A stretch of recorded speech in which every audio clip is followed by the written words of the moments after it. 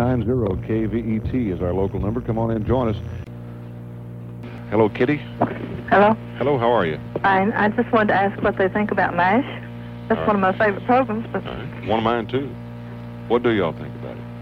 Well, MASH as a program is just exactly what it's intended to be. It is simply a matter of entertainment. It's certainly not history. It simply has the time frame. It's occasionally factual. Country, and there's occasionally a little bit of factual history will slip in, but generally it's nothing but entertainment. It is absolutely nothing like the situation truly was. Yeah. I don't think it would be practical to try to put it as it actually was. Well, you stop and think. MASH stands for Mobile Army Surgical Hospital. That blasted unit stayed in the same place for twice the length of the war. I agree. We stop and think about it. Yeah. 390 KVET is our local number. Come on in, join us. The attack came about this time of year, 1950. That's 37 years ago. Middle of the winter. Were American forces actually, they were completely surrounded at one point, were they not? Yes, sir. How long did the campaign last altogether before you finally got out? The Chosin portion of it, understand when we got up to the reservoir and more or less established the entire supply route, so on and so forth, under General Smith. MacArthur ordered the units at Udam to advance the last 50 miles to the Gila River. On that day, when he gave that order, and it was started to be carried out, that's when the Chinese hit. That was about November the 27th. Mm-hmm. And the campaign, that is all the actions that took place until the division got back down to the coast and boarded ship, was about December 15. So within that time frame, all this activity took place. Roughly November 27th through about December 15. Pretty constant fighting all that time? Almost continually. And when you weren't in actual combat as such, I mean, when they were really attacking and so on and so forth, then it was a continuous harassing fire, sniper fire, this sort of thing. There were so many of them, you realize it, and we were totally surrounded. We were totally surrounded all the way out. Anytime we got to a roadblock, and the column, a truck column that was bringing the dead and the wounded and our equipment out, when it had to stop, then they took advantage of that time to harass the trucks. Many people were killed on the trucks. Wounded, some of them been wounded 2 and 3 times, and then they get on the truck to come out and they get wounded again while they were on the truck. So it was a continual battle, and all the difference was in the intensity of it. Yeah. I don't know what they thought that Red Cross on those ambulances were, but I think they thought they were a target, because I've got pictures of some of them that just riddled completely apart, and the trucks around them were not as badly hit as the ambulance. Yeah. So, you know, when we first got surrounded there, old Chesty Puller was probably the most decorated Marine there ever was. He had, I think, 5 Navy Crosses. He said, "Oh, I feel sorry for those guys." He said, "Now we can shoot in any direction, hit one of them." Whoa! Now they've got us right where we want them. Yeah, right. That's about the way it was. Hello, A.W. Yeah, Olin. Yes. How you doing? Fine. How are you? Pretty good. How's you think? It's great. Well, I got a question for him. I just turned on the radio. Can they describe what a MASH unit was like? You know, I grew up watching MASH. I was curious as to what they were actually like. Yeah, what was one really like? Did you ever get to a MASH unit? Yeah. I'll hang up and listen. All right, thanks. Bye-bye. Bye-bye. Actually, I never got to a MASH unit. My feet were frozen, but I walked all the 70 miles out, and I never stopped. I never Well, they probably didn't have a MASH unit up there, did they? No. We had the Navy. Well, the Navy furnished our hospital facilities, and we did have one there at Udam Knee. And our corpsman, it was so cold he had to carry the morphine in his mouth that freeze. And he had to carry those syrettes in his mouth so that they would stay unfrozen, and he would give you a shot with them. And I can't say enough about the corpsmen. Ours were all gone right quick because they would go out in front of the lines or wherever to aid the men.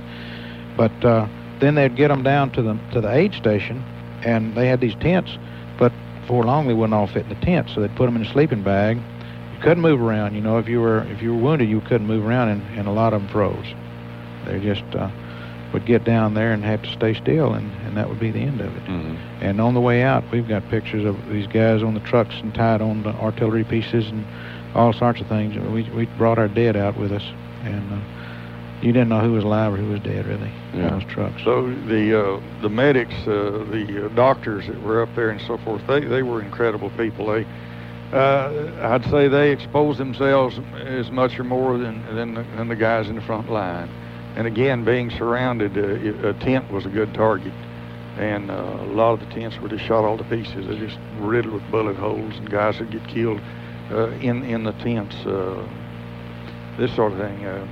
The corpsmen and all the doctors up there, they were just absolutely super people. Yeah. And again, as Emmett says, all of our medical people are Navy. The Navy corpsmen are assigned to the Marine Corps, and then they had the naval units up there. And as Emmett said, they did set up one unit up there at, for example, at Hagaroo. They had a unit set up there, and this 14, 15 miles up there to Udamne, by the time the 5th and 7th regiments had fought their way back down the little ox trail, and we joined them at Toctone Pass there, and we brought our dead down and our wounded and put them on the trucks. And when we got into Hagaroo, then the Navy again took these people over, and they processed them as rapidly as they could. And another kind of unique thing about this operation was that we, the Marine Corps under General Smith had cut this little runway up there, which was roughly 2,000 feet.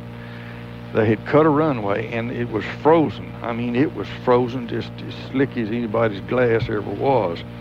And we had volunteer pilots bringing in aircraft, and they'd land on that 2,000-foot strip. Now, understand, this is about 5,000-foot elevation, 2,000 feet long, and they were landing old C-47s, old Goonie birds, old this sort of thing. But that was exciting. It was. Those boys, you talk about guts. They'd come in, they'd bring ammunition and supplies in and dump that out, and then put stretcher cases, the worst.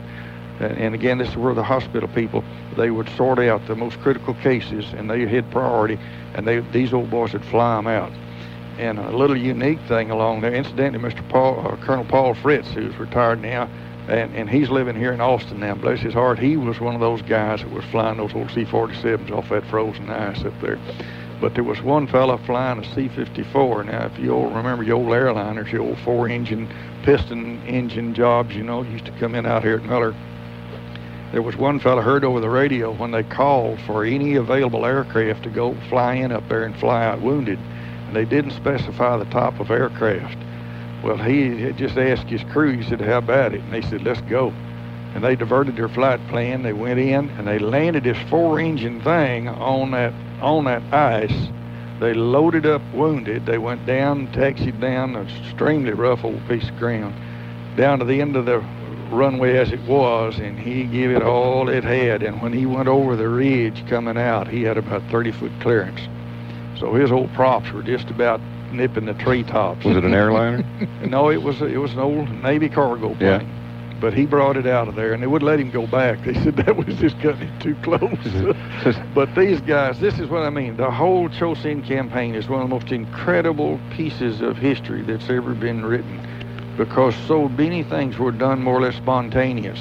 We had spotter pilots, guys that were flying a little plane like these folks think about a little Piper Cub, and they were spotters.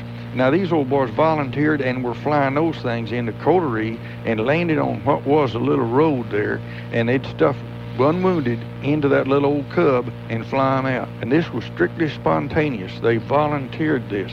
Their orders didn't call for any of this. Yeah. We had Navy pilots that were jet jockeys Now, these boys had flown jets. They commandeered 6 old TBF torpedo bombers, old WW-2 torpedo bombers, that were some reserve unit in Japan. They commandeered those things. These guys had never flown one of them.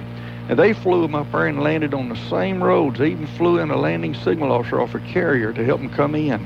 And they'd stick 7 wounded up into those old torpedo bombers, and they'd fly them out. And this is what I'm saying. The whole activity was so incredible that all these people joined together. They did what had to be done. They had the expertise. They volunteered. They did it. And a lot of that went on in the Battle of the Bulge in World War II. And when something like, we call this the campaign, the Chosin campaign. Campaign signifies that some planning went into this beforehand. On the other side. I was going to say, this wasn't our boys doing the planning this time around. You know, that reminds me, is talking about that, just to show you that Marines are not the only ones that are crazy. There's a couple old boys in the airborne unit over in Japan that heard they were looking for kickers to kick the parachuted equipment out to us over there. So they got one of these flying boxcars, but they carried their parachutes along with them. And when they got over there and kicked it out, they followed it out and joined us at Agaroo. They joined us to join the group to fight with us. Yeah, they jumped themselves. If you had a chance, would you do it again? I'd fight for my country again. I guess I would. Yeah, you don't know the circumstances, but you'd still do the same thing. If you knew the circumstances going in, would you do it again? I kind of think I would. Yeah, if my sergeant told me I was going to, I was more scared of him than I was of Chinese. I imagine he'd be glad to hear that, too. Yeah, he did. I really do. You know, he didn't get back. I think this is something that all the guys, you know, it passes through their mind. They think about it, and, you know, people ask, and I really believe it. I believe it would. Yeah. I believe these old boys right now that we're getting together, that we're finding after 35, 36, 37 years, we're getting together again. We're visiting guys that maybe is in the foxhole with you that you haven't seen in all those years. And these guys have a temperament. There's just something about them, and I believe they would. Yeah. You see many a tear at these things too. Oh yeah, I guarantee you. Yeah, you do. I've been to a few of these reunions that have been held here for various and sundry units, and you're right. You do see a lot of tears there.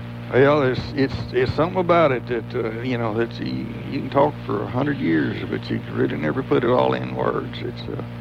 It was an experience that you learn things about people, and as I've said before, it's not the big old Rambo types. You know, Lester Stallone or whatever his name is, you know, and all that stuff. Hey, that's not these old boys. You know, I put on a reunion here in March for our company here in Austin. And one of the guys that was evacuated off the battlefield at the first part of Korea up there was shot in the spine. He was a paraplegic. He hadn't seen any of us. They took him. He's been in the hospital in and out for all of his life. He came down in his wheelchair, and his wife was with him pushing him. After the first day, he said, "Honey, I got to go home." He said, "This is too much. I can't handle it." And she said, "Oh, let's stay a little longer." He was the last one to leave, and it was the therapy that he needed. I got a letter from him the other day. He's looking forward to our next reunion, and I have a picture of him before we left Pendleton. He was the guy that carried our guidon, which is at the head of the company, a flag. Yeah, it's a big flag. About 6 foot tall. And now he's about 3 foot tall in that wheelchair. But he had the point off the guidon that our company had, and that's what I named my little newsletter, because the present-day Bravo company sent me a guidon, and he's gave me the point to it, and another friend gave me the staff, and now we have our guidon. All right. You got another reunion coming up anytime soon? Yeah, we got one in July out in San Diego. Yeah. If people want to get more information, is there a phone number they can call? Just look me up in the phone book. Give me a call. Don Childs or Emmett Shelton Jr. All right. Be glad to. We got one more phone call. Good. Let's take that real quick here. Hello, John. Hey, how you doing, Olin? Fine. I've talked to you several times. I just wanted to tell him we were part of this kicker and the boxcars, 119. Hey, Did you fall out? Yeah, we were the guys that took them over and put the old airplane, the nose up, and opened up the clamshells and kicked them out. Like I say, a lot of them like that. And we worked with Westmoreland there in Japan, and we were the home of the people that, the airlift you people in the DOAs. Right. There in Ashia, Japan. And we worked around the clock there many days. So we appreciate your story here. As I listened to the radio, I just tuned in.